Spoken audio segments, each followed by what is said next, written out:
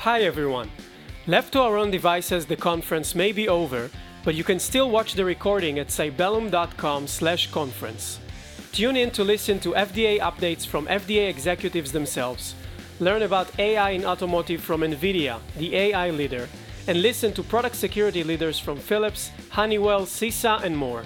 Go to cybellum.com/conference and watch the recording for free. See you at the next event! Hi, this is David. And this is Shlomi. And you've tuned into Left to Our Own Devices, the Product Security Podcast.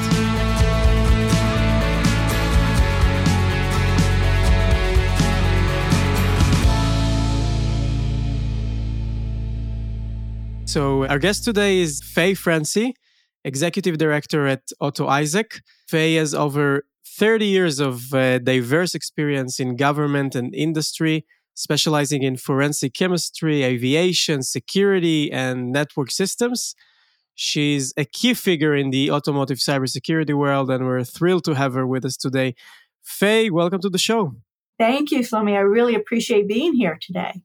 So I'm curious, can you tell us a little bit about your journey into the automotive cybersecurity world? Certainly. It's sort of an interesting one. In fact, I came here via aviation. So I spent most of my adult career in aviation and primarily at the Boeing company, which really is a wonderful company. And I learned towards the end about cybersecurity and the need for it. Of course, as you can imagine, with aircraft, very concerning regarding what happened during 9/11. We didn't want to have a cyber 9/11, as we called it. And so as we examined where we were with our networking and our network infrastructure, our cabin and network systems, our infotainment systems, and all of that, we recognized we needed to do more.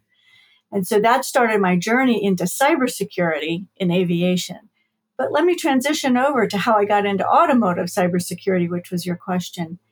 Interestingly enough, when I retired from the Boeing company, there were several folks that were looking and examining how to stand up what we had done in aviation, which was an aviation ISAC.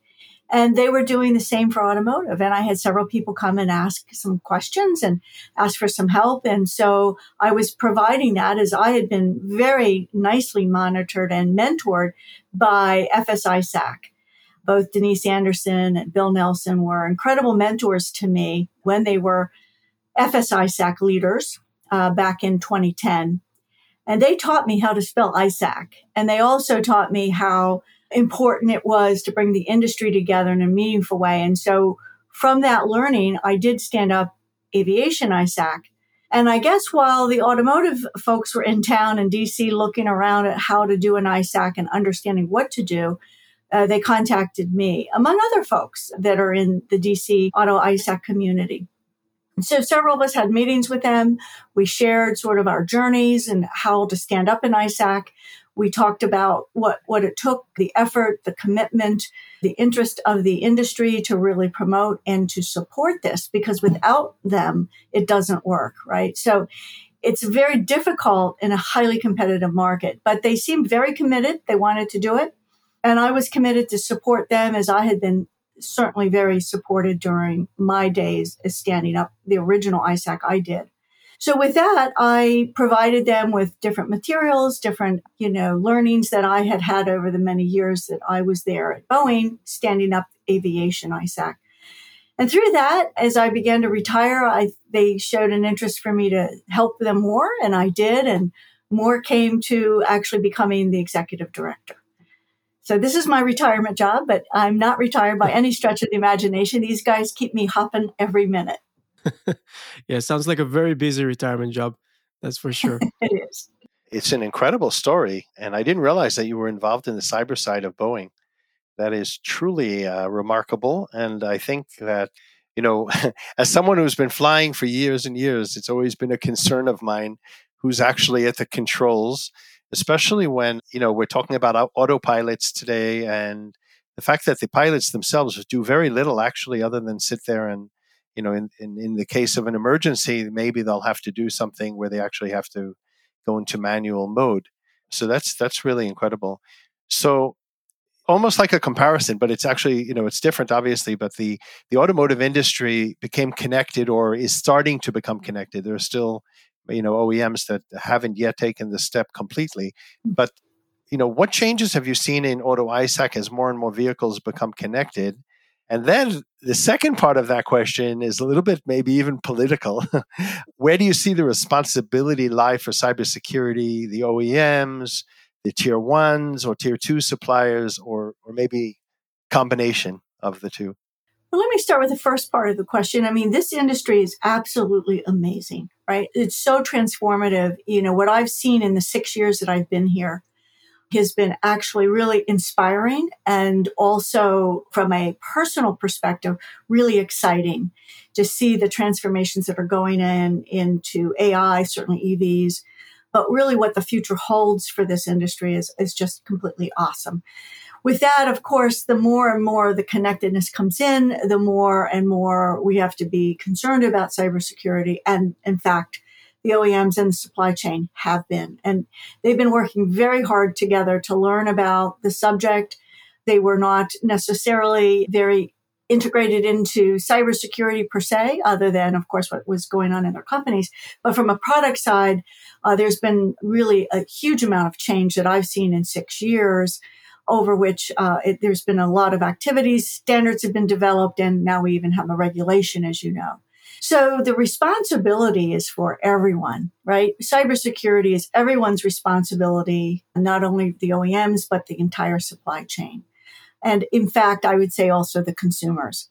So my view is that everyone has a role to play here. And clearly the OEMs and the tiered suppliers have taken this very seriously, as have certainly government as well as the standards organizations. As we see, ISO SAE 21434 come about, of course, WP29 or 155156. So we can see things are happening, and in a very meaningful way, and I think in a good trajectory. Just a follow up on that, I was at a conference where I heard, it was actually a surprise to me, somebody quite senior, a cyber professional in one of the larger OEMs, and the question was asked around risk and cost, and how much they actually, to what level they'll be willing to take risk, that maybe they don't have the proper cybersecurity in place because the cost will just be too high for implementing. And the answer that was given was kind of like, yeah, we do those calculations. It wasn't that we just go straight out and protect our cars. It was, we do the calculations on the risk cost. Does that surprise you, or? Not at all, right? Business is about really managing the business. You have to stay in business. And so with that staying in business, you do have to manage the risk. And clearly there are some risks that are what I would say intolerable.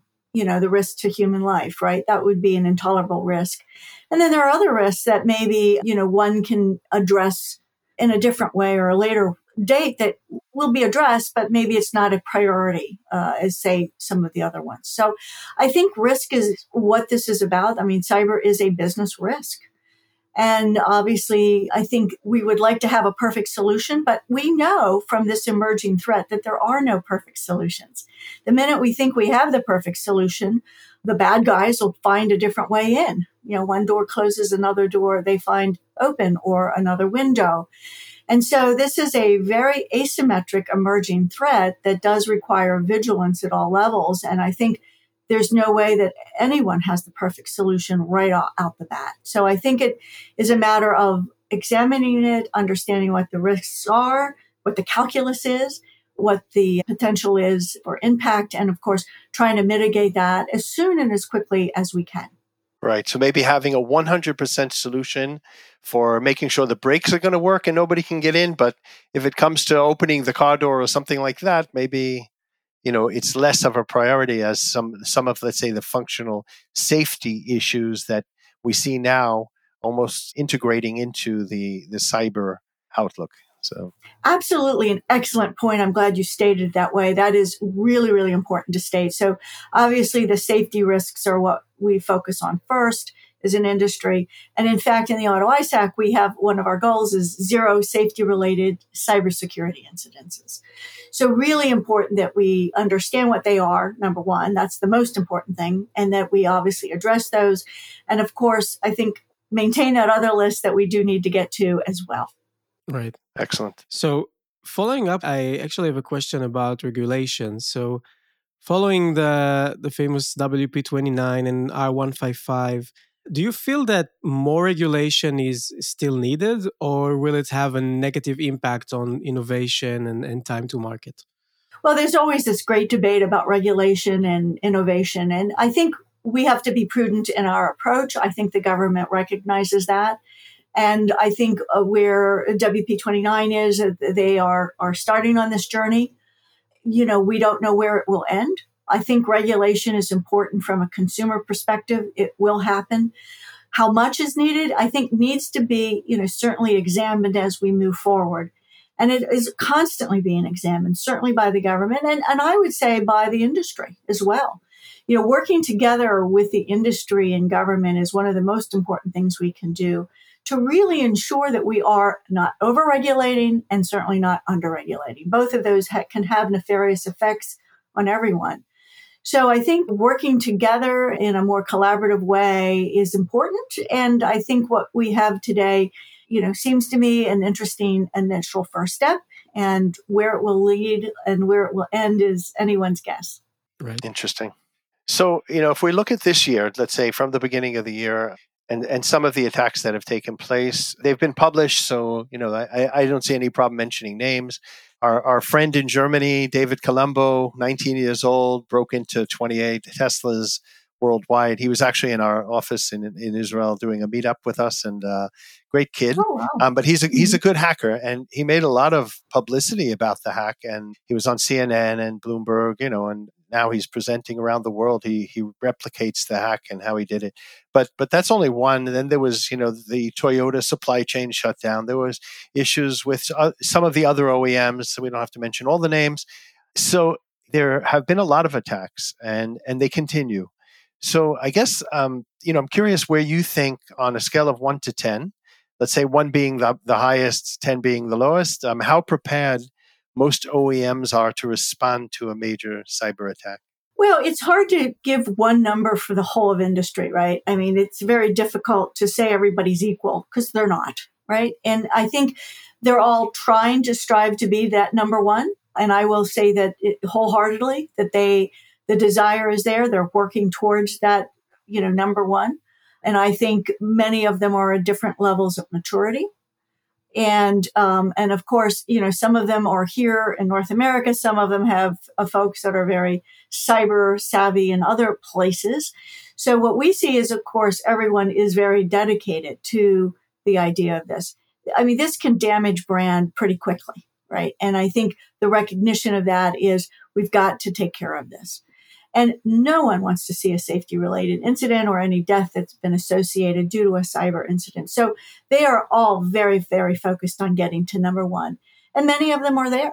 I will say that the OEMs have done a really incredible job from when I first arrived to where they are today in what they are focused on and how they take this very seriously. So it's interesting you mentioned brand. I grew up with the Volvo commercials, where they would have the children in the back seat, and I forget what the tagline was, something like trust your family to Volvo, something like that, or save Volvo safety. Do you think we're going to get to the point where the OEMs are going to be advertising the safety from a cyber point of view, or would that be almost like attracting or putting out a target, for hackers to come in and try to get through?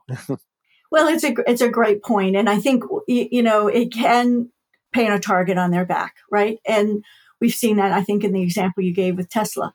On the other hand, I will say this, that they're really working hard to get to this point where they are really cyber secure.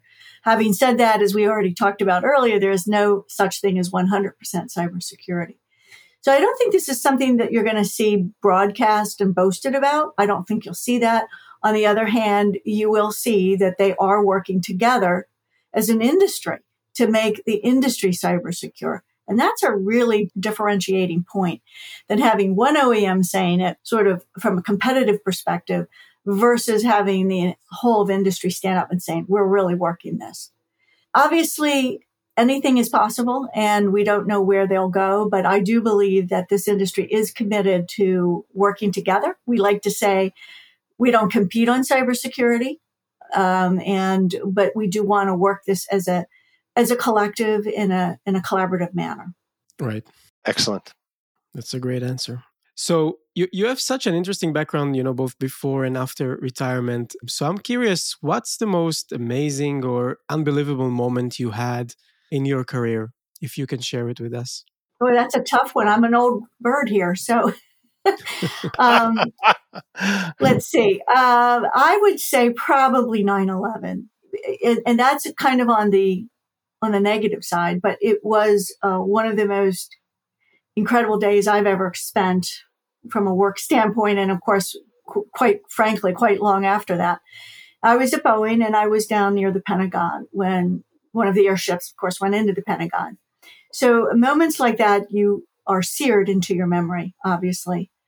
And, clearly that impacted the industry and the company that I was working in. In fact, there was a 10-year lawsuit against Boeing because Boeing had recommended, steel reinforced doors in the cockpit. Many of our customers were concerned about the cost and the weight, which matter in aviation. And they didn't go in. Well, this gets back to this risk equation, right? What do we do? And so, looking back on that, one can easily understand the answer should have been different, but it wasn't at the time. And so that lawsuit pursued for quite some time. The industry was impacted in over $1 billion of impact. It took the industry really about 10 years to get back from that. So that's really seared into my mind. And from there, where we went is, of course, examining what we would do if there was a cyber 9/11. So that was probably one of the most incredible days in my career. That's kind of on the negative. From a more of an amazing perspective, there's always some fun things. And one of the most amazing things in aviation that we did was stand up the aviation-ISAC. And the first year anniversary to me was one of the most amazing days because we finally got everyone together agreeing to work on cyber and physical and all hazard security in aviation in a meaningful way. And that first anniversary was a big milestone for us. Wow. And coming into automotive, I feel the same way. This group has done an amazing job at coming together, working together, even though it's extraordinarily uncomfortable in a very competitive market to do so. Incredible. Yeah, we can completely understand the victory that lies in connecting everyone around both safety and security. We see that ourselves, even when we try to do more knowledge sharing between industries, because there's so much to learn, for the automotive industry, from the medical device industry or from the industrial equipment industry. And at the end of the day, it's all software. So there's so much to learn, but it's still a challenge to connect these different industries and fields together. So that sounds like an amazing accomplishment at the aviation ISAC. Thank you. When you're mentioning about the embedded systems, you're so right? So many things are so similar between aviation and automotive. In fact, I was amazed at how similar the network architectures were, including CAN buses, if you will, which we know are sort of old. But also in health ISAC, the amount and what they do. And of course, that is really quite concerning is from a health perspective, but a lot on embedded systems. And of course, we've learned a lot from them as well. And we're looking even at how they're developing and what they're doing in SBOMs, right? So it all does interrelate when you get into the software and embedded systems arena. It's really interesting. So over the last 2 weeks, I was at 2 conferences for critical infrastructure. My gut feeling, not only my gut feeling, from sitting in on the sessions, from speaking to the people there, I think automotive is definitely in the best shape, then medical, and critical infrastructure is last, to the point that they are now taking legacy systems that had air gaps, supposedly, and bringing them online. They have no idea what's inside of those systems. They have no idea what kind of vulnerabilities lie in those systems. And I was actually quite concerned coming out of those. On one hand, from a business point of view, I think it's a very good opportunity for companies like ours. But on the other hand, it's a very worrying situation. And I think we've seen some very publicized hacks in that area. And it's a place where they really, really need to get their act together as quickly as that you've helped to manage to do with Auto-ISAC. Otherwise, we're going to be in for a lot more very troublesome hacks. And here we're talking about, water supplies, energy, food supplies. I'm not going to say automotive is secondary in any way because, hacks on automobiles can be disastrous. Pipelines, so I think there's a lot of work that still needs to be done there. There is. I mean, it's a really great point that you're making. And I think, taking that point even further, this is, sort of the cost of this great technology. I mean, on one hand, we have these amazing technologies that have connected the world in an incredible way and have changed our lives for many reasons in a positive way. But we also see some of the negative effects as well. And some of the negative effects of building on an infrastructure that was not designed with the end in mind, or it was at the time, but perhaps we didn't know what this really true end would look like. And we have that challenge. And I think even as we go forward, this is a constant challenge, something that we have to be consistent in our approach and how we do things. It does take time, energy, and effort to integrate these great technologies together and to understand what might it be bringing in as you bring in some of these legacy systems. It's a big challenge. It definitely is. And I mean, we saw it, you mentioned 9/11, the fact that the information were in silos, in disparate entities that had they just been connected, they probably and done the proper analytics done on those systems, they probably would have recognized certain trends that might have actually kept it 9/11 from happening. And I know there until it happens you don't learn, but in a lot of cases. But I think we learned a very difficult lesson back then. You brought back a memory. I was actually here in Tel Aviv. And I saw it happen. I saw the news on CNN. Somebody called me in to watch it. And my brother was in he was in number 5, I think. That's the one that came, or number 7, the one that came down the next day. But he still had to get out, and there was debris falling. Wow. And it took us 5 hours before we heard back, we heard from him to tell us that he was okay. I think he made the last PATH train to New Jersey. And he was working for a company in the Trade Center at the time, but they had their backup in Jersey City. So he went to Jersey City and implemented already. He was there to do the backups already. He was, that's the way he is. Wow. And pretty crazy. Wow. Yeah. Amazing story. Mm-hmm. Yeah. And actually, I don't know. I mean, you grew up on the East Coast, right? Yes. You're from Baltimore originally, or from Maryland? Yes. Mm-hmm. Okay. So I don't know if you remember, Gabe Pressman was also an anchor in, he was. Okay. So this is actually a personal story. I was flying back from New York to Israel, and I was completely out cold. And I woke up and there was a woman sitting next to me, and I apologized for being such a bad companion. And we started talking, and she was the producer for NBC. And she said that she's laying the groundwork, that Gabe Pressman is coming over to do a series about terrorism. I said, why are you doing it in Israel? You should do it in America. My brother was in the World Trade Center, which was just 3 months before or 2 months before. Mm-hmm. So she came to our house with Gabe Pressman, and they did a segment which was played in prime time. It was played like 4 or 5 different times, and they compared what was going on here, what was going on there. But they did a lot of it was about 9/11 and what people had, the personal touch that it had made on every one of us, regardless of where we were in the world. It's pretty incredible. It's amazing. It was an amazing, unfortunate event. Yeah. Okay, back to let's say more fun things going forward. Okay. So, do you have any practical tips for product security teams for 2023? Well, that's an interesting question. Well, collaborate. Right? Engage, collaborate, share. I mean, those are very simple, singular words that really have a lot of meaning behind them, right? In order to really work this issue, we really do need to work together. We need to collaborate. We need to learn from each other.